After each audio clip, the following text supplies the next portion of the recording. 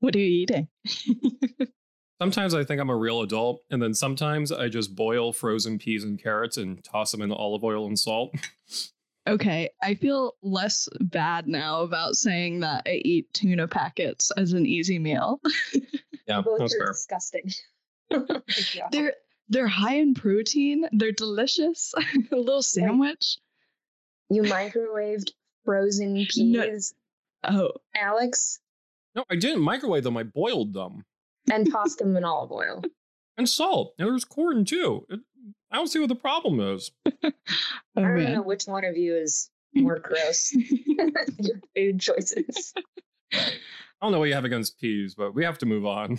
All right. Getting right into it.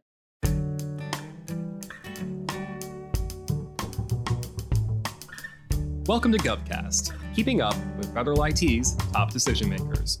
I'm Alexander Bolova, production lead at GovCIO Media Research, and today we are recapping our 2023 Women Tech Leaders Summit, which was held last Thursday at the International Spy Museum.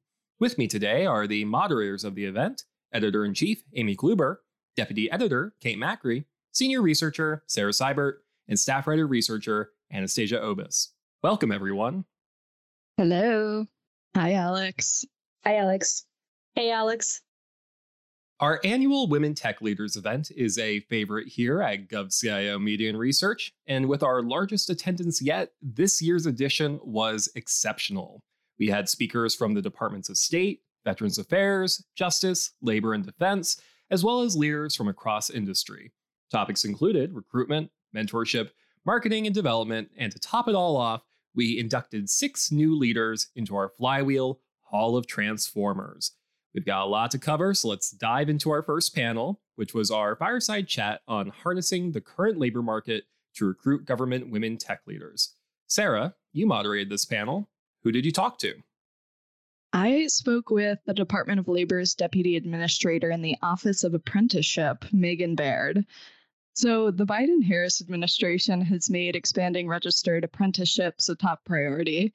Apprenticeships offer a high-quality, debt-free, equitable, earn-while-you-learn model to apprentices. So these programs have potential to solve challenges at agencies and organizations that face issues with recruitment, training, onboarding, retention, in addition to helping create a more diverse and equitable workforce. Apprenticeship. Interesting. Sarah, what is that? Registered apprenticeship programs focus on a few key components that differentiate the programs from other workforce training strategies. So under these programs, individuals are fully employed by an employer and have paid work experience. They're also offered progressive wages and have access to on-the-job learning and classroom instruction, as well as mentorship opportunities. So these programs lead to an industry-recognized and nationally portable credential.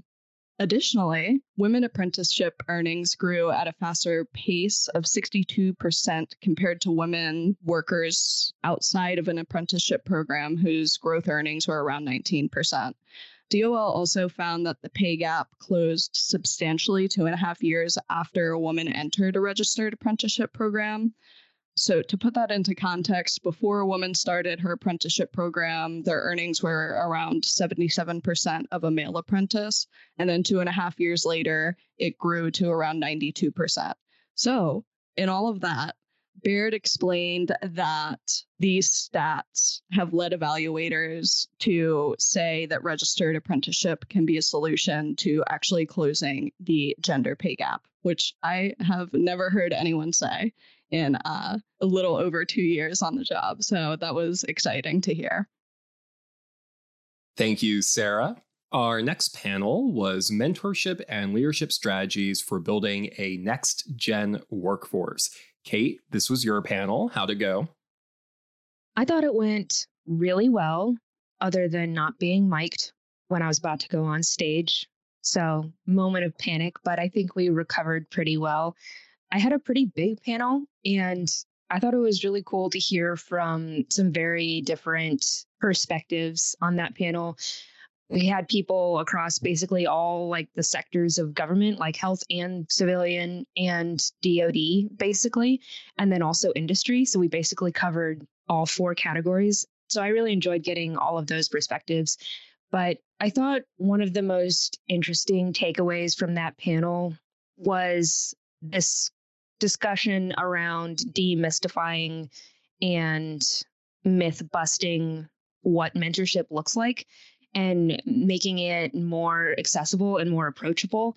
Because I think that's something that's really important for women who are interested in pursuing some sort of leadership role or are interested in, really advancing in their careers. Maybe they have like big ambitions for like being the head of a federal agency someday. I don't know. And sometimes it can be a little hard to have the confidence to go for something, especially if you don't see someone that looks like you in the position that you're going for, whether you're in a male dominated field or you're a person of color and you're surrounded by white people. So I think it was really great to hear from different women on the panel about how you can seek out other women leaders to learn from, but also just have the confidence to go for something. I feel like this panel really was almost like a mentoring session in a way, which is what I wanted it to be, almost like a preview into like what having a mentor would be like, because I felt like I had the opportunity to ask, specific questions about, like, what should you do? Like, if you want this, or like, how do you do this? And I think all of the women on the panel really leaned into, here's some practical advice. And I'm basically mentoring the audience right now.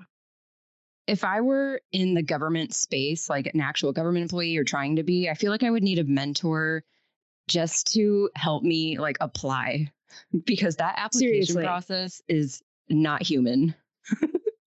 Yeah, definitely.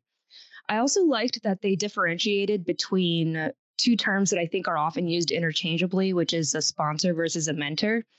Mentor being someone who like helps you work through specific career problems you're encountering, or like kind of coaches you, I guess, to get you where you want to be in terms of developing your skill set, versus a sponsor as someone who advocates for you and puts your name forward for opportunities, or like tries to help you get like that next promotion or whatever it is. And I think sometimes those two different roles can be filled by the same person, but they don't have to be. And I thought that was a very interesting like line of discussion as well.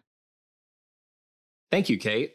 Our next panel was a first for GovCIO Media Research. We had lightning rounds with 4 speakers. Amy, can you tell me a bit more about this new format? This one was fun. We have a Women Tech Leaders working group, and a lot of those members are really like charismatic, and they had a lot of great ideas in the working sessions that we had. So we wanted to do this session that really put them kind of more front and center than just a traditional panel, like back and forth interview. So the lightning rounds basically had 4 really great leaders present an initiative of their choosing for 5 minutes each. And it was really cool. I feel like we got a better look at something more specific than just like general talking points. So we had the VA, we had FDA, we had FBI, and the digital services director at CMS. So kind of a good little sampling of topics there. And first, the VA's chief strategy officer, she's Nicole Gilbride. She presented their personal pronoun project. I thought that was super interesting because she tied it to tech in a way. So the VA basically, and I think she said it was 90 days, they rolled out this new way for all its employees to be able to assign personal pronouns to their directories. And there was like that tech angle in there where they had to figure out how to incorporate into their help desk. So people who were having like tech problems, making it happen, they had to do all that for this new initiative. So that I thought that was pretty interesting. And now they're trying to work with the rest of government to maybe model the same effort to everybody. So that's pretty cool. She also had pink hair. I loved it. And then we had Jessica Bareilles. She's with the Office of Digital Transformation at FDA. And she profiled a new plan they are doing around leadership. And if you don't know right now already, the FDA is coming out with all these MAPs, which is an acronym, Modernization Action Plan. So they have one for like data, they have one for tech, and they're going to have one for leadership. So I thought that was pretty cool that they broke out, instead of it being so specific on technology, they broke it out into like specifically leadership and how they're incorporating more diversity and things in that. Another bonus was her daughter was in the audience. So that was awesome. She's a high schooler. So she got exposure to a lot of this really great energy around diversity and equity in the federal government right now. And also the FDA CIO was in the audience in support of this. Vid Desai, he's super cool. So really glad FDA had a good representation around this topic. And then we had Cynthia Kaiser with the FBI.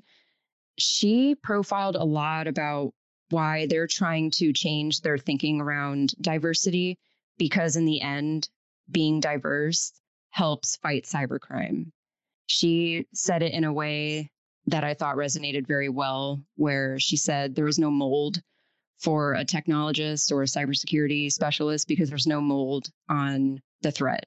And I thought that was so impactful because it's so true. You know, a technologist doesn't look one way because you have to have that diversity in order to know how to find all the threats, which change every day, as we know.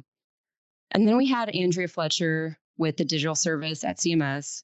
She spoke on how they are advancing the health equity landscape. One of their biggest efforts is to collect data, because without standards and collecting the data, you don't know where the problem is. So they're looking right now into a lot of things like Medicare access and mapping where all the problems are as far as who's able to access the tools to enroll in Medicare or file claims or deal with that whole process.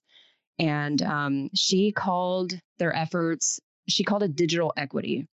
I thought that was super interesting because it's so like true, you know?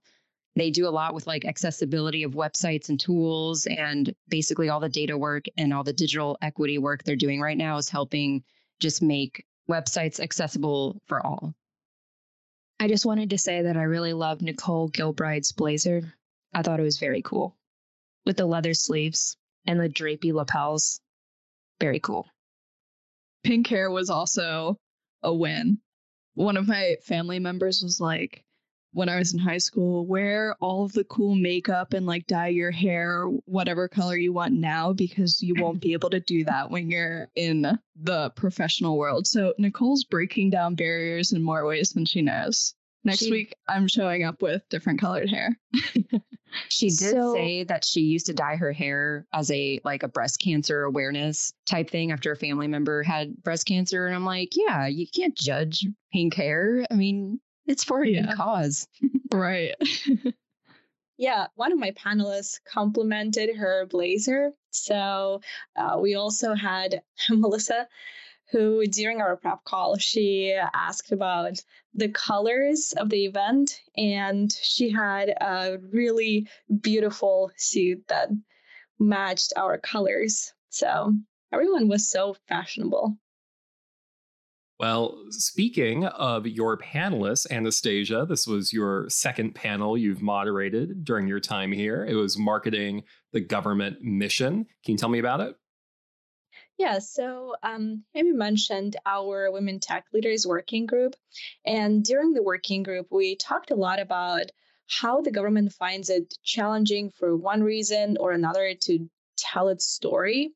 And major tech companies do such a good job at advertising themselves as these exciting and interesting and dynamic places to work at. But a lot of innovative work happens in the federal government, and people are just simply not aware of it.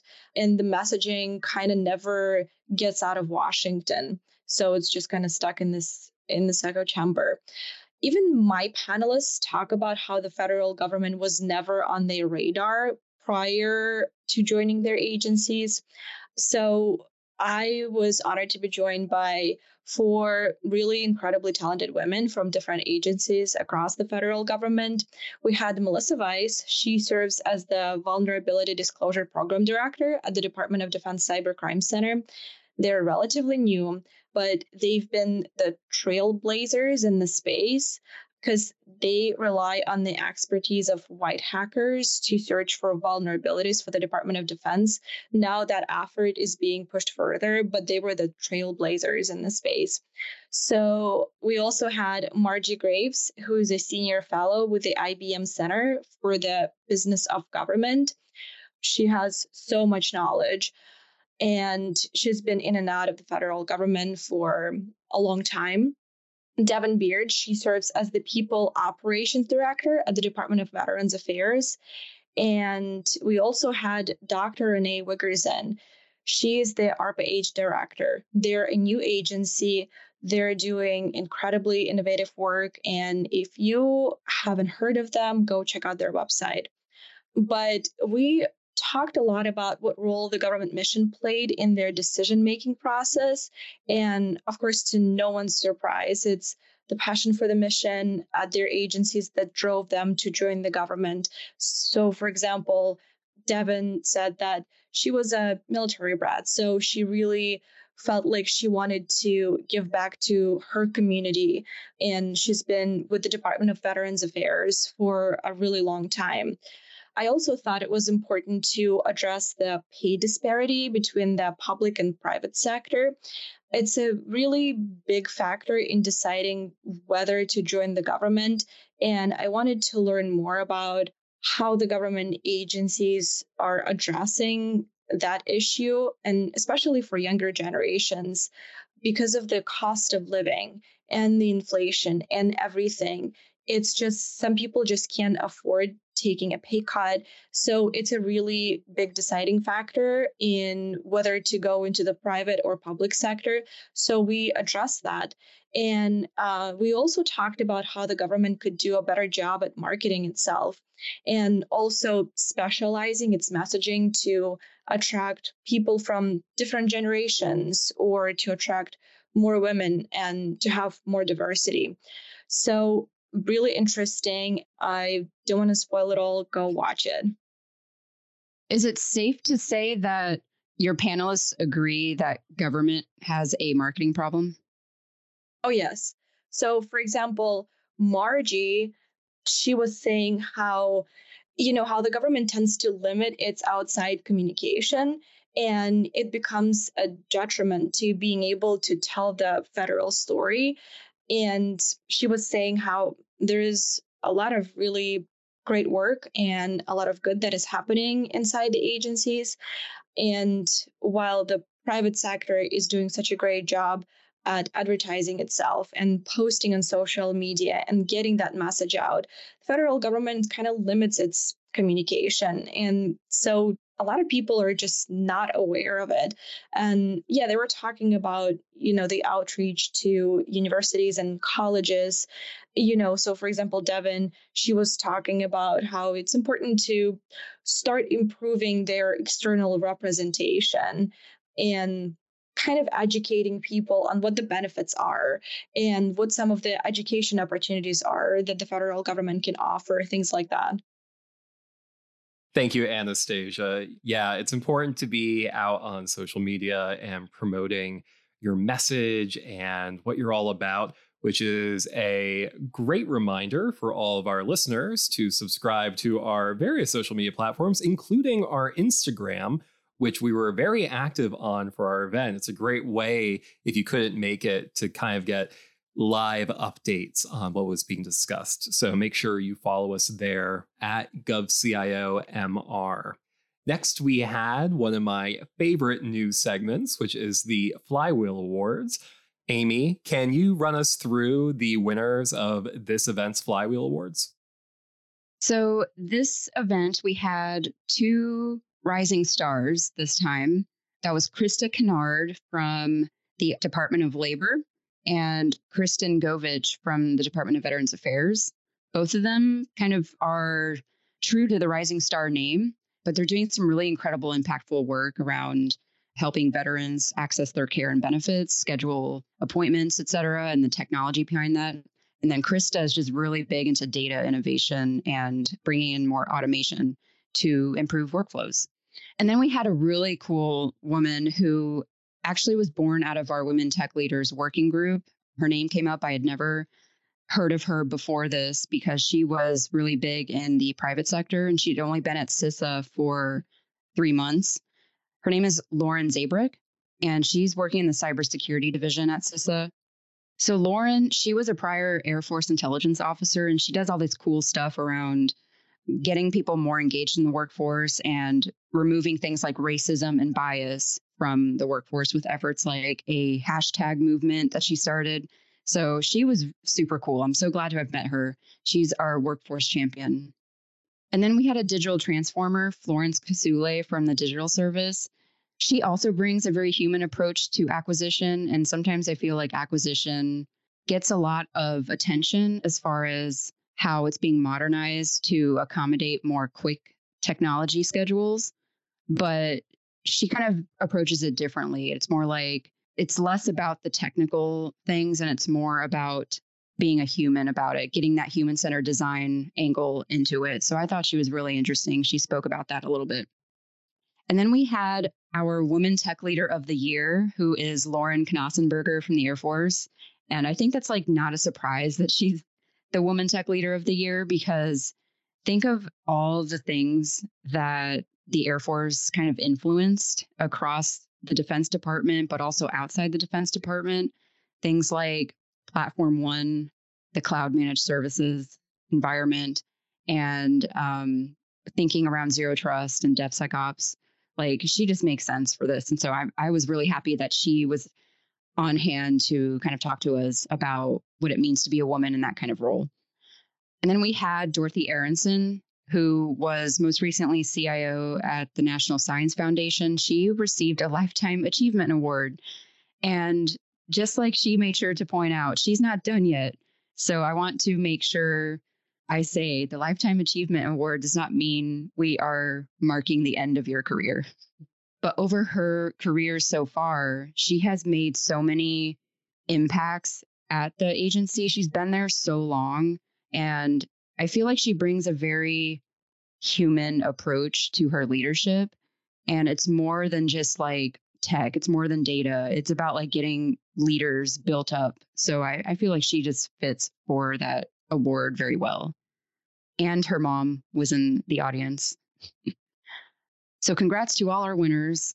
They're going into our Hall of Transformers now. I think it was really cool that Lauren Knausenberger got up there and highlighted the fact that all of the top cyber people in the Air Force right now are women, which I thought was such a cool like factoid, and also kind of highlights one of the reasons why we're giving her the Women Tech Leader of the Year award, because she's really been on the forefront of some pretty big digital transformation efforts at the Air Force and also really across DoD, because the Air Force has really been setting the tone for how DoD modernizes software development.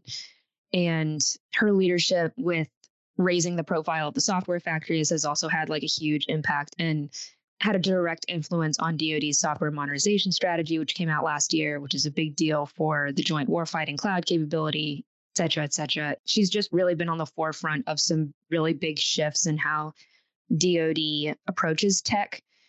And so I think that's one of the reasons why we decided to give her that award. Actually, Software Factories got a huge kudos from Nicole Gilbride on the Lightning Rounds session. She said that is one trend or whatever to look out for in the future, that everyone's going to be having a software factory. I was like, yeah. Yes. See, and Lauren Knausenberger is a big reason why that's really like come to like the forefront of like government tech transformation, because software factories, there were a couple of them that launched before she became CIO, but she's really the one who's like, she's like the leader who made this something for people to keep talking about and to keep investing in. Like, she's the one who helped like carry it forward. You know what I mean? Which is like really what a good leader is supposed to do, is not necessarily like come up with all the best ideas, but like recognize the best ideas and elevate them. Yeah, this really was an exceptional group of awardees, and even more exciting that you can find them not only in our Hall of Transformers, but most of them have appeared on our podcast as well, which means I believe we only have 2 more of our winners who need to come onto our podcast. So Lauren and Kristen, if you're listening, please send us an email. We would love to hear from you on GovCast, HealthCast, or CyberCast, your pick. To wrap up our event, we had our closing fireside chat on developing the cyber workforce. Kate, you were the moderator. Who'd you talk to? So I conducted this fireside chat with Caitlin Clark, who is the Assistant National Cyber Director for Planning and Operations. I think she was a great person to close out this program because she had a very down-to-earth and perfect perspective on getting women into tech and specifically government tech jobs, because she doesn't have a STEM degree and her career has taken a lot of different twists and turns, and she hasn't necessarily worked with cybersecurity her entire career, but she did a great job explaining why women in particular, even women with liberal arts degrees who may not have tech expertise or some kind of STEM degree, how they can make a difference in the cybersecurity space, and also why they're needed, which I think was really powerful. She really kind of called back to some things that Cynthia Kaiser was talking about in the lightning rounds, which is, your background and your skills as they are needed in this space. So you really should be trying to get into this space because we need more women in cybersecurity, and there's a major cybersecurity workforce shortage. So come work for us, basically. But I really liked how accessible she made it sound. She really democratized this idea of working in cyber and government, because I feel a lot of the times, when the average person thinks about having a cyber career in the federal government, that sounds very removed and scary. And you need to have a bunch of certifications and special degrees and do all this. There's all these hoops you have to jump through in order for that to be a reality. And she was like, no, it's not actually like that.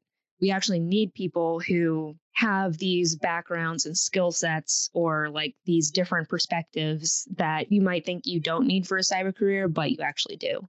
So I thought that was a really great way to finish the program, to really kind of inspire people to look into that and pursue that. And then, of course, she was also able to give us a little sneak peek of the cybersecurity workforce strategy, which the Office of the National Cyber Director is expected to release sometime this summer. So that was also exciting. I'm not going to talk about it here because you should go read the article and watch the videos from our event. That office is releasing so many new things lately. It's very, very exciting considering it was brand new a year ago, They have a lot of women in that office. That's all I'll say. Thank you, everyone, for that terrific recap of the event. Listeners can find recordings of the panels as well as in-depth articles on our website, govciomedia.com. We'll be back with our next event, Health IT, in September, where maybe I'll get to host the Flywheel Awards again. But in the meantime, make sure you're subscribed to GovCast. And if you like what you heard, leave a review on the podcast platform of your choice. I'm Alexander Bolova. I'm Amy Kluber. I'm Kate Macri. I'm Sarah Seibert. I'm Anastasia Elbis. Thank you for listening.